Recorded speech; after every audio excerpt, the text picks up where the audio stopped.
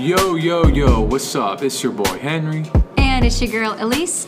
And we are two AZN baristas who are reorienting specialty coffee and rethinking Robusta by representing AZN cultures. And here we are with a special episode. Sorry it took so long. It's been a crazy last month for me. Elise was traveling and I was moving. It was a lot for both of us. Yeah, just some context too. My parents both got COVID, and so I had to travel and go take care of my family for a bit. So that's why it's taken us a second to do an episode. Yes, but BCT. We're back. And then I moved. So and Henry moved. We were we've had a lot going on, but we're still friends.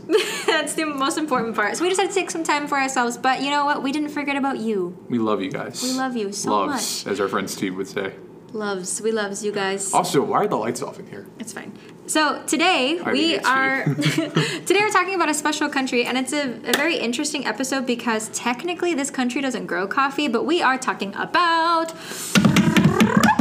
Japan. Japan. Woo. Naruto, Sasuke. Sorry, anime. I really like anime. Yes, the birthplace of anime. What's your favorite anime? Our one true love. My favorite anime of all time. Sailor Moon. No okay, doubt. really? Yeah, hands yes, down, I love for Sailor sure. Moon. But recently I've been watching Horimiya. Oh my gosh, I've heard everyone. Oh my gosh, it's so good. Everyone says your reactions to that show is what drives them to watch it more. It's such a good show. I'm a Steins Gate fan, but I would say I really do love One Piece, despite it being really long. If you haven't realized by now, though, Henry and I are huge anime fans, and we just have a huge appreciation for Japanese culture. But especially me tapping into my Japanese Okinawan roots, it's especially important for me. So anyway, with the start of it, we always go into our barista of the week. So our barista of the week is Hiroki Ito, and I'm super proud of myself because I actually tried teaching myself Japanese when I was in middle school. So my pronunciation, I feel is decent. It's okay. Elise is gonna pronunciate everything in this episode because I'm I've never been good. I was good at the Thailand. You were good ones. at Naruto. Oh yeah. It's not Naruto, and if you think it's Naruto, I'm so sorry, you're wrong. It's Naruto. Anyway, so Uzumaki. So Hiroki Ito is a barista at Sarutahiko Coffee, which is in Tokyo. He was Japan's latte art champion in 2019, taking first place out of all the baristas in Japan, which is going to come into play later. That's a huge success. And was the placed fifth in the World Latte Art Championship in 2019. So that same year, which is really good still. Dude, that's incredible. Out of the entire world. Out of all the countries. Out of all the countries. Out of all 36. What? I don't know how many countries there are. It's definitely not 36. It's Kevin Durant's old number, so it's just a number, I guess. It's definitely not 36. Well, fifth place is really good. Fifth place is incredible out of all the many, many countries. So, shout out to Hiroki. We're going to link his Instagram in the show notes and Sarutahiko Coffee, which we will also link later and talk about later. So, but today in our Kalita Cup, we are drinking. So, I mentioned earlier, Japan actually doesn't grow coffee. They import a lot of coffee from other different regions of the world. So, today we're actually just going to feature a friend of ours from Cosmic Dust Roasters out in California. San Jose. And Elise actually got to meet the owner of Cosmic Dust a few weeks ago, which is so cool. Jenny is great. So it's actually a female-owned roasting company, small batch. It's just basically her that's doing all that. But Jenny operates Cosmic Dust on her own, and we are drinking her Helios, which is from Colombia, and you can talk about it. Colombia Natural. It is a white wine fermentation processed coffee. Actually, I was curious as to know what that meant. I don't know if it sits in white wine or it's processed in it. I want to say it does sit in white wine. It does in it? Mm-hmm. I wasn't sure. We cupped it a couple weeks ago, and I really enjoyed the aftertaste to it. The notes on it say dark berries and stone fruit. You can definitely get the stone fruit. And it is quite tart in the sense of getting those berries. I actually get a lot more blueberry personally, but it's super, super good. It tastes sorry, I interrupted you. No, go ahead. No, you go ahead. I've really been eating a lot of grapes because I need to eat healthy, and I don't know. It tastes like red grapes to me, and it almost has just I'm taking another sip. Okay, I know this is weird, but it has this like high C like body to it. You ever drink high C as a kid? Wow, that was like one of my favorite drinks. So it's super citrusy, but like body's like super qualitative in coffee. It's like the mouth feel, and so like that's why like whenever we talk about like bodies, we might say it has like a milk body or a tea body. So it's kind of like high C body. So has a high C body or a Sunny D body. Or Capri Sun. Capri Sun. But Jenny's great. So when I got the chance to meet up with her in San Jose when I visited California this past month, she was so kind to gift us a couple of her coffees to try. So Helios is just one of her many coffees. So check out Cosmic Dust and Jenny. She's so great. We love her. And keep an eye out for a future collaboration that's in the works with And Cosmic she loves Dust. Sailor Moon too. And she loves Sailor Moon too, which I also really appreciate and enjoy. So anyway, needless to say, I'm a big fan of hers. Yes. But let's talk about coffee in Japan. Yeah, so It's interesting. it's super interesting. Henry, why don't you go through this little timeline? Yeah. So we'll go through coffee, the coffee time and whatnot. So in the 1700s, coffee arrived in Japan from Dutch traders, which is interesting because I think a lot of the history of coffee comes from the Dutch. Right. They were the first people to steal coffee from the Ethiopian. Yes. But it arrived in Dejima, Nagasaki. In Nagasaki. So I knew I could say that. Sorry. Coffee migration to Japan was advanced through medicinal application near foreign settlements and as a stimulant used by prostitutes in Nagasaki. What? Yeah. Wait, explain that. I actually didn't know that. Yeah, it was a fun fact, I guess. So apparently, I guess just like prostitutes in Nagasaki were being pumped with coffee and like caffeine to keep them. It's like how when we talked about coffee coming to the United States, like instant coffee, and it was like, it's not like the reason why the Union won against the Confederacy, but it is definitely like a reason why or contributing factor to. It's kind of like that, you know? Okay, interesting. Very odd fun fact. But and a lot of what we've seen in the Japanese coffee history is that, and even similar to like Thailand, like I think a lot of Japanese coffee culture, they thought the Dutch coffee and French coffee was too bitter. Right. Right. Yep. And so, which is just a beautiful attest to like, I guess, Asian palates of not enjoying bitter tasting things. But then we see in the 1860s, coffee was introduced in the countryside in the form of infused sugar balls known as Kohi-ito. kohito, to be added to hot water. And then in the Meiji period. Sorry. See, I'm gonna look at Elise when a word comes up that I cannot pronounce. And the Meiji period, which is 1868 to 1912. So this is after the 1860s, or late 1860s. Coffee started to spread throughout Japan together with the yearning for Western culture, which seems to be the theme that we will. I was kind of like similar to China when students would like go to university and they would come back and they're like, wow. We just experienced, European coffee at shops. We want to introduce that to our people today, which that was kind of later in China, but it seems like Japanese coffee culture was much earlier because we see in 1888 the first coffee house or cafe in Japan was called Kahi-chakan, and it was established by Tsurukichi Nishimura, also known as A.K. Tei. A.K. Tei. It's going to sound really bad, but I read that as Entei, like from Pokemon. A.K. I can say that. It's E-I-K-E-I-T-E-I. Yep. A.K. And the goal of when he started this shop, so he started this first shop in 1888, he says, and I quote, he was doing something for the younger generation. Again, that was kind of the audience in coffee. Doing something for the younger generation by opening a coffee house, which would be a space to share knowledge, a social salon where ordinary people, students and youth could gather together. The two-story Western-style house, he modeled it after a French shop that, from what I read, offered reasonably priced coffee with newspapers, leather chairs, pool tables, desks, stationery, baths, and even rooms where patrons could nap. Wow, that's awesome. Which is super cool because I feel like that sounds like a great place. I know. I feel like a lot of the like at least American style coffee shops are like study spaces, right? Definitely. Collaborative works, and I feel like recently we've seen like where coffee shops are also bars now. But it's really cool that you can see that there's pool tables, there's baths. I guess it's like a salon almost. Yeah, but the fact that you can even like.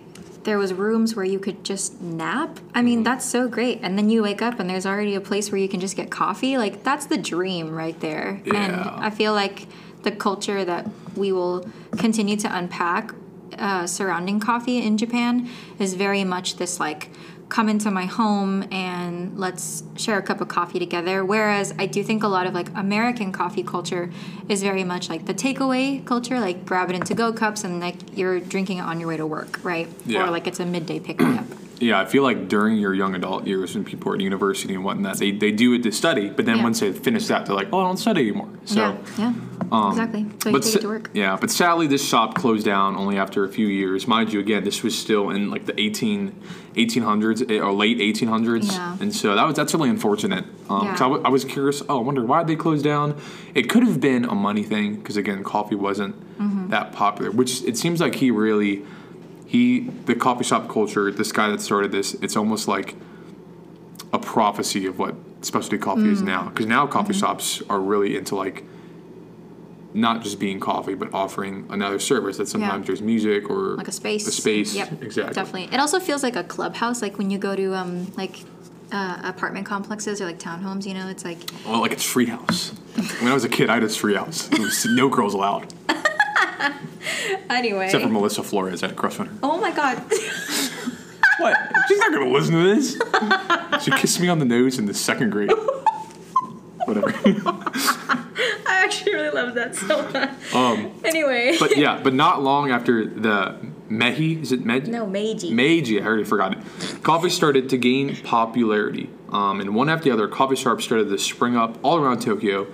Most of them were located in the sophisticated Ginza district, frequented by many artists and influential people. And so it seems like coffee was beginning to be big. But then something happened. You want to talk about that, Elise? Yeah. So again, this is 1900s now. This is early 1900s roughly, and then after Japan's participation in World War II. So obviously this is a big conflict point.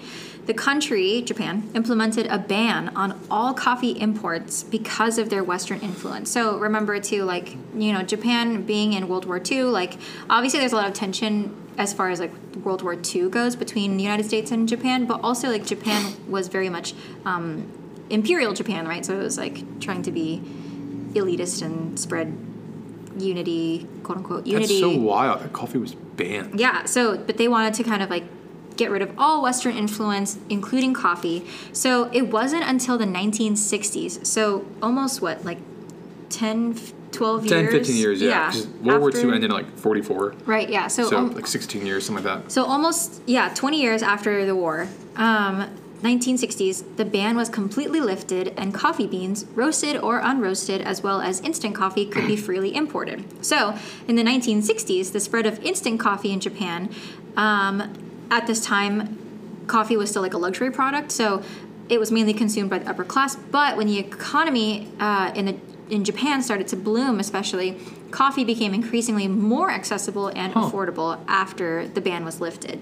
So people could find it at regular hotels and cafes, and instant coffee found a permanent home in like people's homes, basically. So there was an increase in influence from the West after the war as well, and so most people in Japan found that it paired well with food dishes, like Western dishes. So you know what's wild? I feel like I'm thinking of the shop that started, you know, in the 1800s with coffee. It's almost like, this is the word I was looking for. It's almost like he started the third wave shop 200 or 100 years before the third wave coffee movement. Yep. And that's not saying like, obviously they didn't have the incredible brew methods that we have now and the brewing devices that we'll talk about later. But he had the idea in mind to create a space of making coffee specialty and accessible, but it just didn't take off at the time because I just don't think because people were so upset with bitter coffee making it sweet, they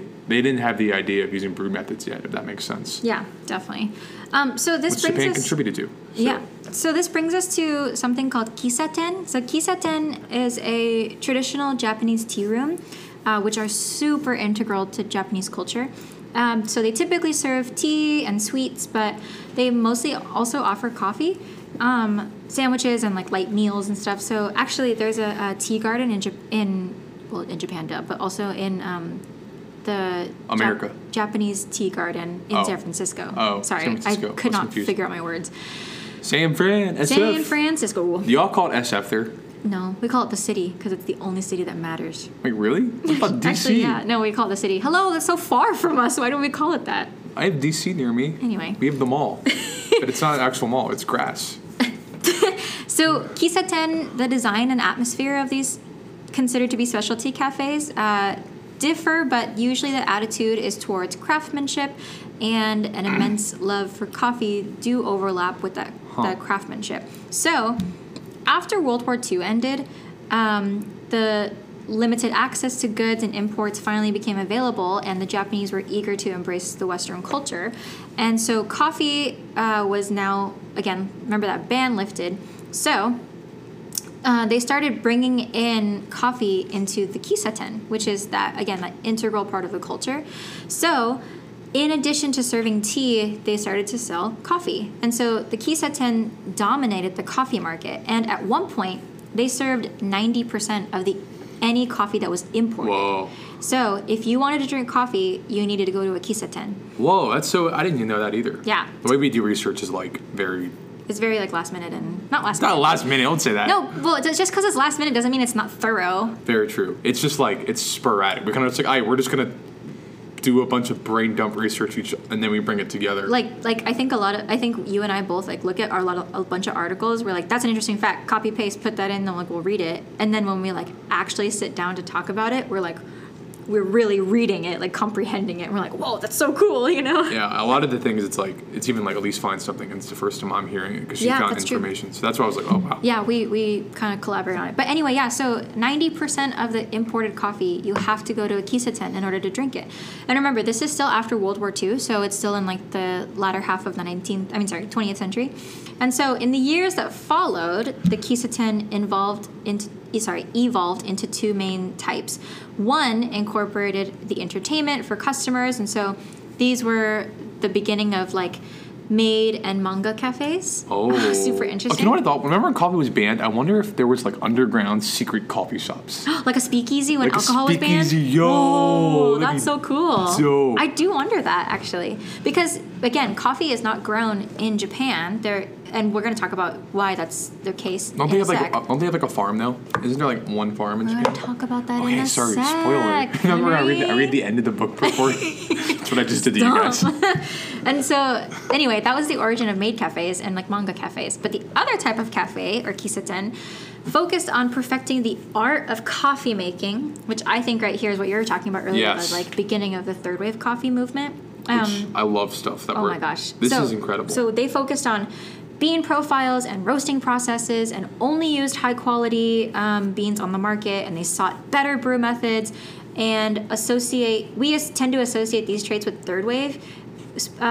third wave of coffee, but the Japanese Kissaten have been practicing them for generations. Yeah, and this chunk right here that we're about to talk about, a lot of this is kind of the reason why we started Asian Coffee Co.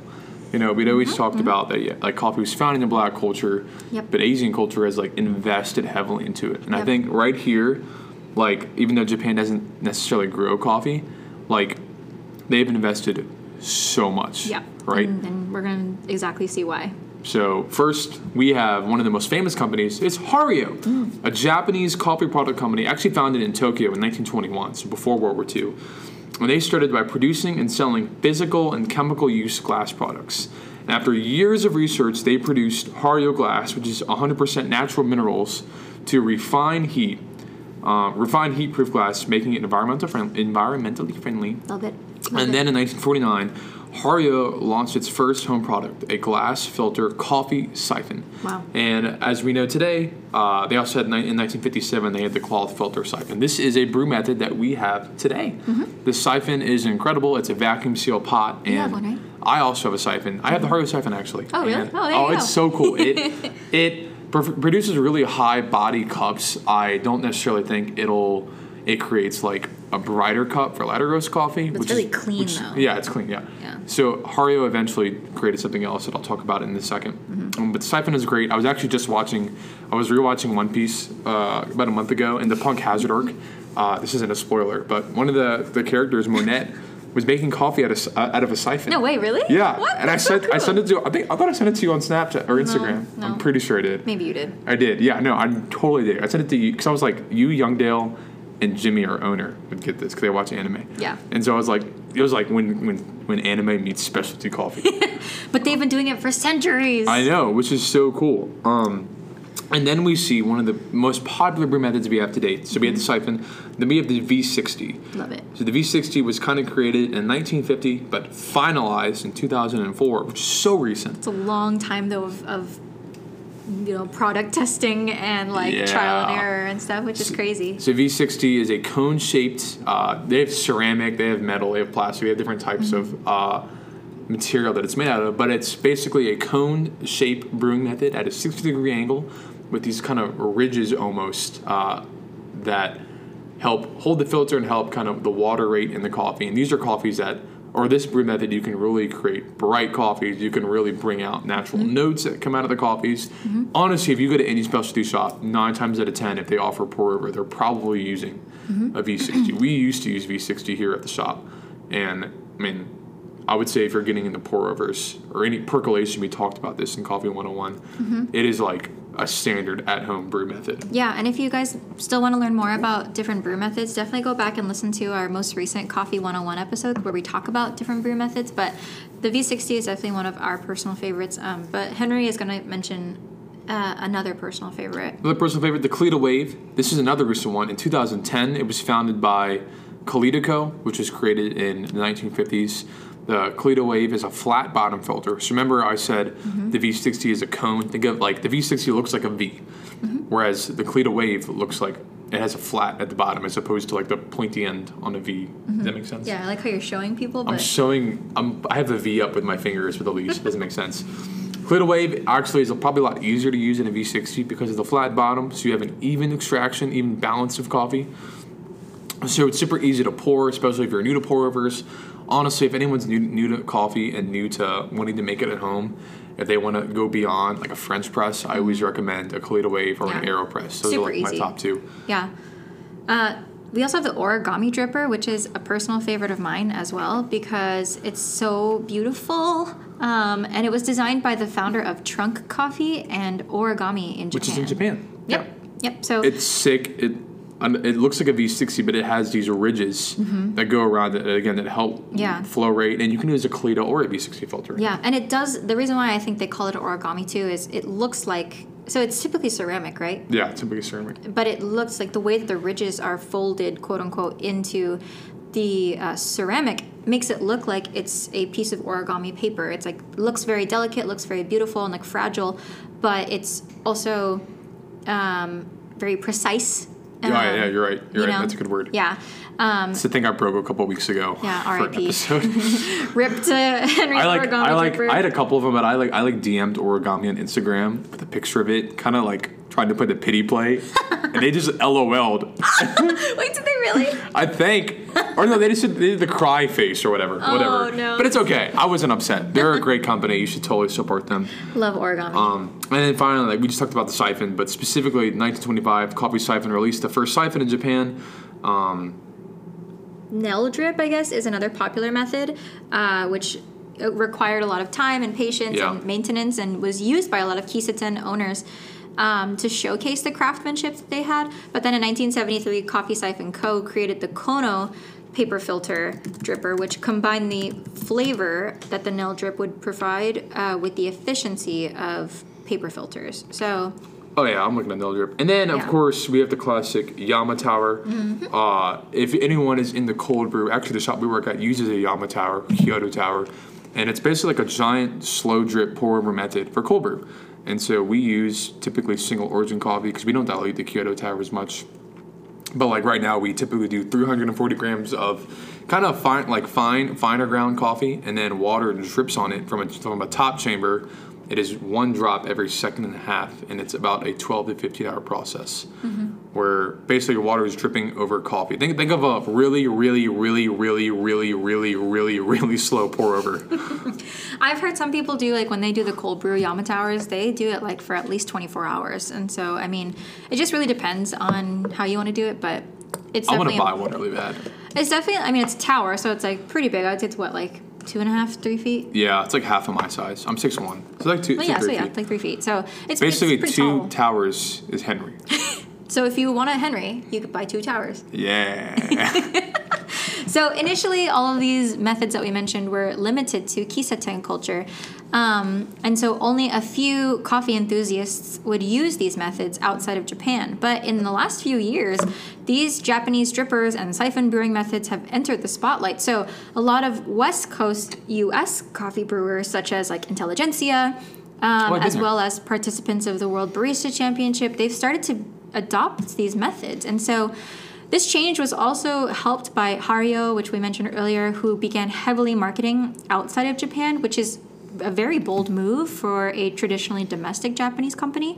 And they emphasized their design and material and catered to the Western coffee culture. So super, super interesting.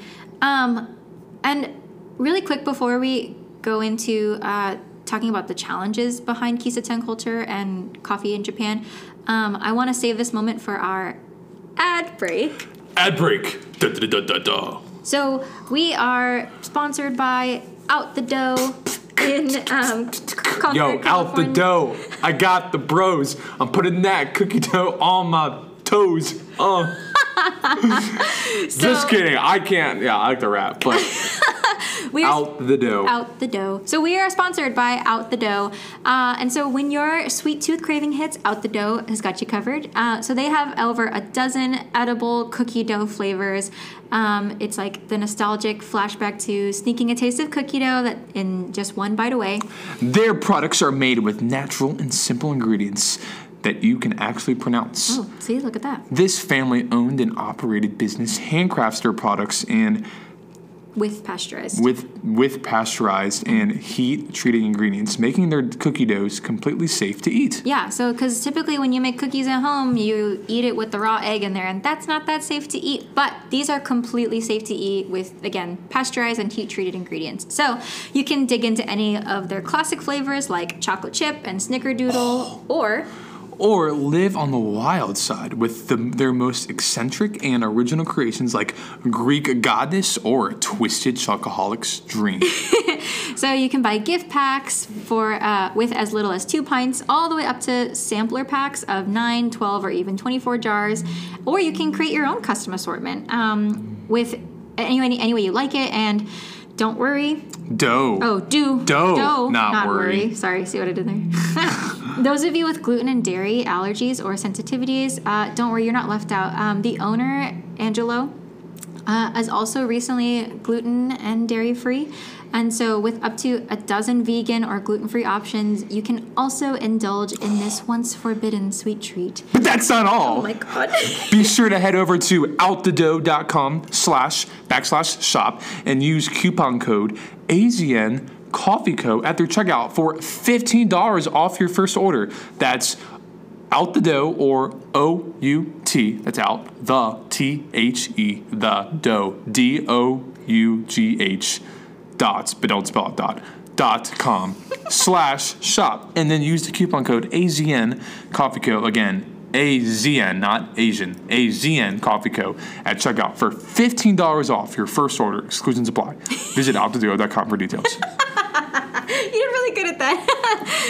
Again, Out the Dough, it's an edible, bakeable, and shareable cookie dough. So happy eating. And again, we're going to put that coupon code in our show notes, and we'll also put it in our Instagram post for this episode so that you know what to do. And then also, we're going to post another graphic as well so that you guys can see and like link Out the Dough in our Instagram posts and like social media posts and stuff. But yeah, so definitely go check them out. Thanks, Angelo and Out the Dough, for sponsoring this episode. Out the dough, bro. Don't put it dough. Don't put it on your toes, like I said when I was rapping. So eat it. For show, bro. All right. Anyway, back to Japan. Challenges. These are challenges. Wow. I think every Asian coffee growing country has had its challenges. They're all unique, and Japan's is wild. So honestly, this one makes me kind of sad, but the Kisaten culture, since the third wave coffee movement, has become a very fashionable trend in Japan. And while that's a good thing, on the flip side, the number of Kisaten have been declining as both owners and the customer base are aging. So it's kind of what we talked about when we talked about China too. Like a lot of the younger generations are coming in with, although Kisaten are typically known as cafes. They're mainly known for like traditional tea drinking and like coffee and like kind of coffee lovers, but it's not like a specialty shop. You know, yeah, like I see what you're saying. How we understand it. So the younger generations are bringing in specialty coffee shops, but they're not quite Kisaten. However, the third wave coffee movement gains traction. As it gains traction, we also see a renewed focus on Kisaten. So there's a strong overseas interest that look into the unique history of Japan, and some Kisaten owners say that they have a vast increase in the number of customers that visit from overseas. So many specialty coffee enthusiasts are engaging in Kisaten tourism. So actually, in fact, James Freeman, who's the founder of Blue Bottle Coffee, which is a huge coffee company in the United States, was very heavily inspired by his experience with Kisaten.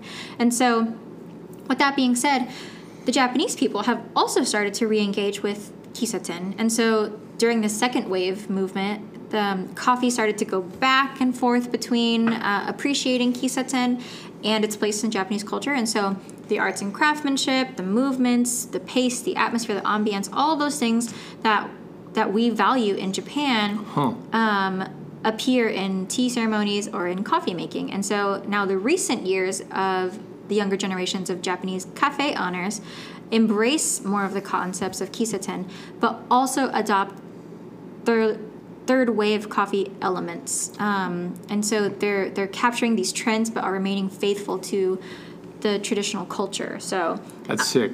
All that's to say is like, Kisatens are kind of dying out, but there is a select few of people that are so willing to like hold dear to that. So I think if this younger generation is like willing to put in the work and the time, Kisaten can get back on its feet. Definitely. You know, if that makes sense. Definitely. And then we see the climate and agriculture of Japan that we kind of talked about earlier. And what's the name? Takeaki Enomoto. Enomoto. He founded the Tokyo University of Agriculture, and he tested the possible cultivation in the subtropical climate of the Ogasawara Islands, which is 620 miles south of Tokyo. However, so he founded the Tokyo University of Agriculture, and he tested the cultivation in these islands and the climate and whatnot to grow coffee, I'm assuming. Yep. And the islands are hot and humid with a relatively flat terrain, but often they're on the path of typhoons, making the region extremely difficult for coffee trees to grow or coffee shrubs to grow. And a reminder, Japan's an island. Right. And so, that makes sense while there's typhoons and whatnot. But in the summer of 1993, Tajiro Tokuda. Founded in Ada Farms in the Kunigami village. Yep, there you go. Yes! He began growing papayas, and in 2010, he began growing coffee trees or coffee shrubs. Well, so I forgot to keep writing after this part, but it's important to note that this is on Okinawa and not on the main island of Japan. Okay. So Okinawa, as you guys kind of remember, is a slightly different part of the island. It is the I can't remember if it's south or north.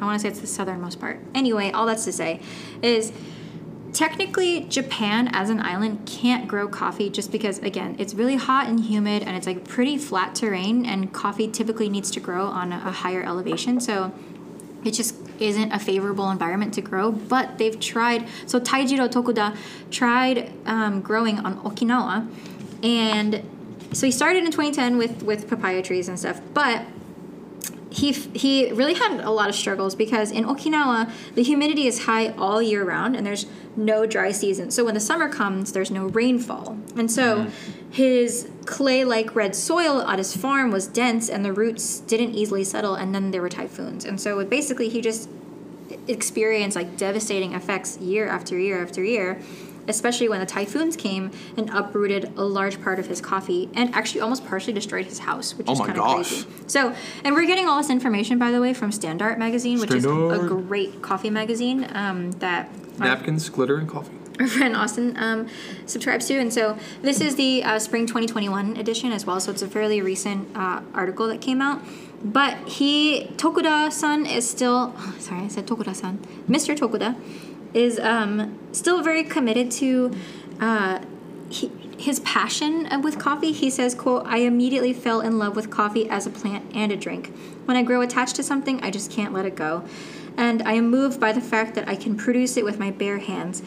So basically, he was saying like he really, really enjoys coffee and wants to figure out a way to make it work, which I think is so fun and so important. And he's not the only one. So in 1986, another producer in Okinawa, which is Serato Coffee, was found in Urasoe City by Naruhito Tsuyoshi, who inherited this business from his father.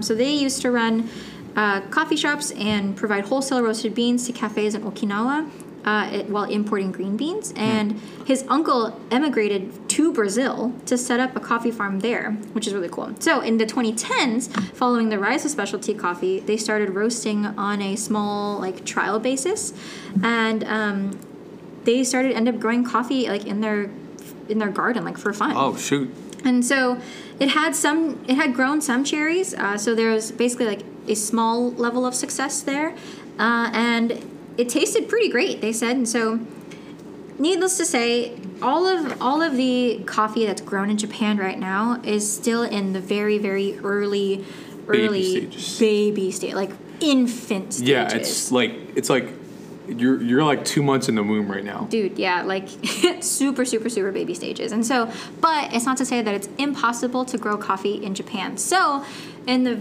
next 5-10 years, they're very well. They're going to be toddlers and then teens and then adolescent coffee. No, adolescent comes before teen. Wait, it does? Yeah. That's okay. What about preteen? I don't know. Anyway, all that's to say, though. So there's a couple worth mentioning, like Ada Farm, Serato Coffee, and Miyade Coffee. And these are mainly, again, in the southern part of Japan, in Okinawa, and those chains of islands. But Japan has a really diverse culture of fermentation, and this is why I'm really excited to eventually, hopefully, try coffee grown in Japan, because their fermentation process ranges from things like soy sauce to tea, and the aroma of sweetness that emerge from this fermentation are specifically unique to Japanese taste. And so imagine all these types of fermentation processes, but with coffee. That's so sick, and it's with Japanese palates. Yes, exactly. So wow, make your palates fermented. Just kidding. Make your palate. What? That doesn't make any sense. Make your palates Asian. Oh, yo, that's kind of dope. Anyway. Well, we have some specialty shops in Japan that is really dope. We have The Roastery, by Nozi. We'll link their Instagram in their show notes. We have Sadi, I can't say that, I'm sorry. Saru Tahiko Coffee. Saru Tahiko Coffee, and all these shops really look like they care about specialty coffee, and the interiors are dope. Then Trunk Coffee, of course, who started the Origami Dripper. All incredible shops. Obviously, we've never been to them, but we've looked them up. Great reviews, and it seems like people have really enjoyed the emphasis and the value that they put in coffee. Definitely. One call to action that we're kind of struggling with is, well, first of all, coming up with one, but second of all, I think for us in the United States, it's a little bit hard for us to bring a call to action because, for most of the countries that we've talked about so far, the easiest call to action is buy coffee from that country. But for Japan, since they don't technically grow coffee in that country, I think maybe it would be to start embracing Japanese kisaten culture in the United States. I think about the Japan towns that I would go to in California, in LA or in San Francisco, and just immersing myself in the Japanese culture as much as I could. And I know that there are some people who think that maid cafes or manga cafes are weird or whatever and stuff, but at the same time too, as we talked about, this is a big part of Japanese culture and the original kisaten culture.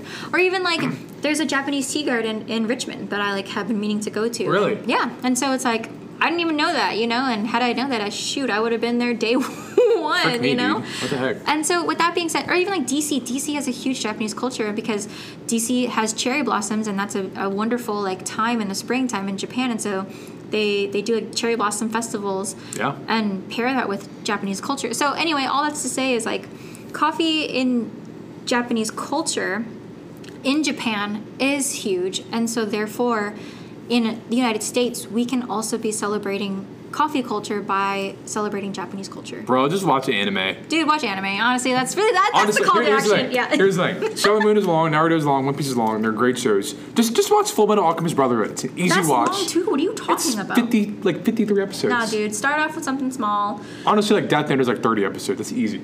That's heavy. That's an easy watch. That's heavy. Gurren Lagann. That's 24 episodes. Yu Yu Hakusho. Okay, that's like 105 episodes. Get out of here, girl. Watch all of the animes that we just mentioned. Start with Studio Ghibli films. How about that? That's easy. Okay, that's an hour and a half commitment. Howl's Moving Castle, and you're Ponyo, you got it. Yeah. Spirited Away, you got it. Yes. But here's our last call. We're not drinking it right now, but Japanese iced coffee is a great way to brew coffee. We actually do a Japanese style here at our cafe, and it comes down to brewing with hot water as normal, but then you're brewing it on top of ice. So you brew your coffee on top of ice. Flash cooling refers to dramatically decreasing the coffee's temperature immediately after brewing, so brewing over ice. This process locks the aromatics into the coffee and prevents oxidation, keeping the coffee tasting fresh. So basically, to accomplish experience, you're brewing half the pour over water with ice in the carafe, and the goal is to extract the same amount of solvents using half the amount of water, creating a more concentrated solvent. As the ice melts and cools the coffee, it regulates the solution back to a normal ratio to create that concentrated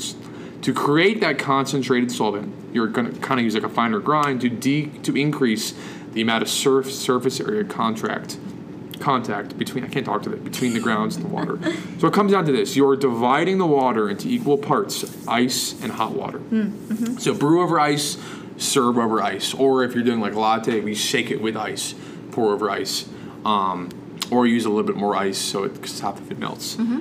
But yeah, brew over ice, serve over ice is what it comes down to. So lastly, we want to just tie this off with some announcements. Don't forget that our website is live, so please It is live. So go check out our website and go support us there.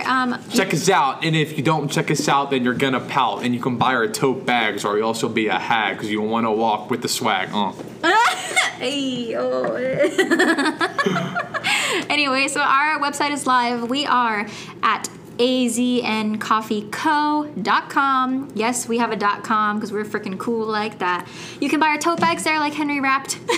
And you can also read a little bit more about us and our partners that we partner with. And you can also contact us there. So if you have any suggestions for the show, or if you have any thoughts, comments, questions, concerns, like please reach out to us. Yeah. And also, we would love to know your thoughts on future episodes that we can do, or again, if you have coffee shop recommendations that you know about, please let us know. I would love to know about more coffee shop recommendations, especially in the United States. We're only 2 Asian baristas. Yeah, we need and more. And we're a co.